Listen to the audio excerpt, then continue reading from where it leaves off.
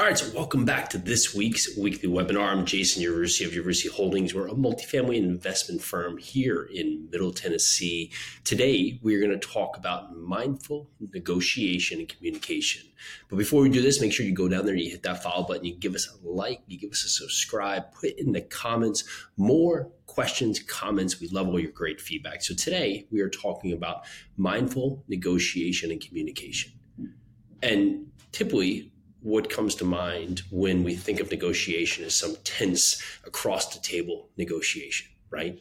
So me versus you or you versus them, right? Is this adversarial approach. But when you come to the negotiation with the thought and the mindset that both parties are looking to complete a task, right? Now, we're both going to have our different goals. We're both going to have different visions of what we hope the outcome can be. But when we can produce a fruitful event where both parties feel that they can leave the table with a win, ultimately, usually the best of both worlds happen. But if you're going to go to the negotiation, you're going to say, today, I'm going to get over on this person. I'm going to take everything. I'm going to take it all. You're going to get resistance, right? Because you're not coming there to hear their needs. You're not understanding what is the benefit for them selling the property to you or being the buyer or anything in the middle, right? You're just looking at what can it be for me?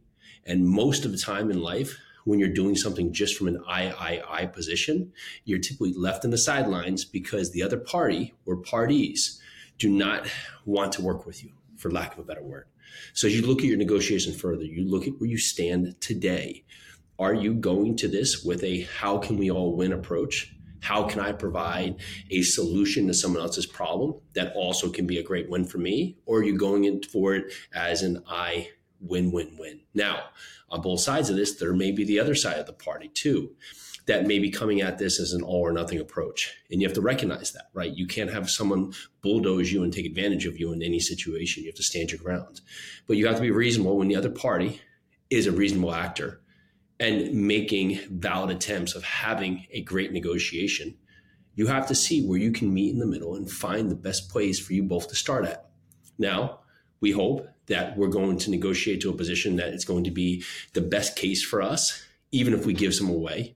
However, in the end, it's going to be looking at this as an advantage for what can we do on our side to create the best victory for both parties.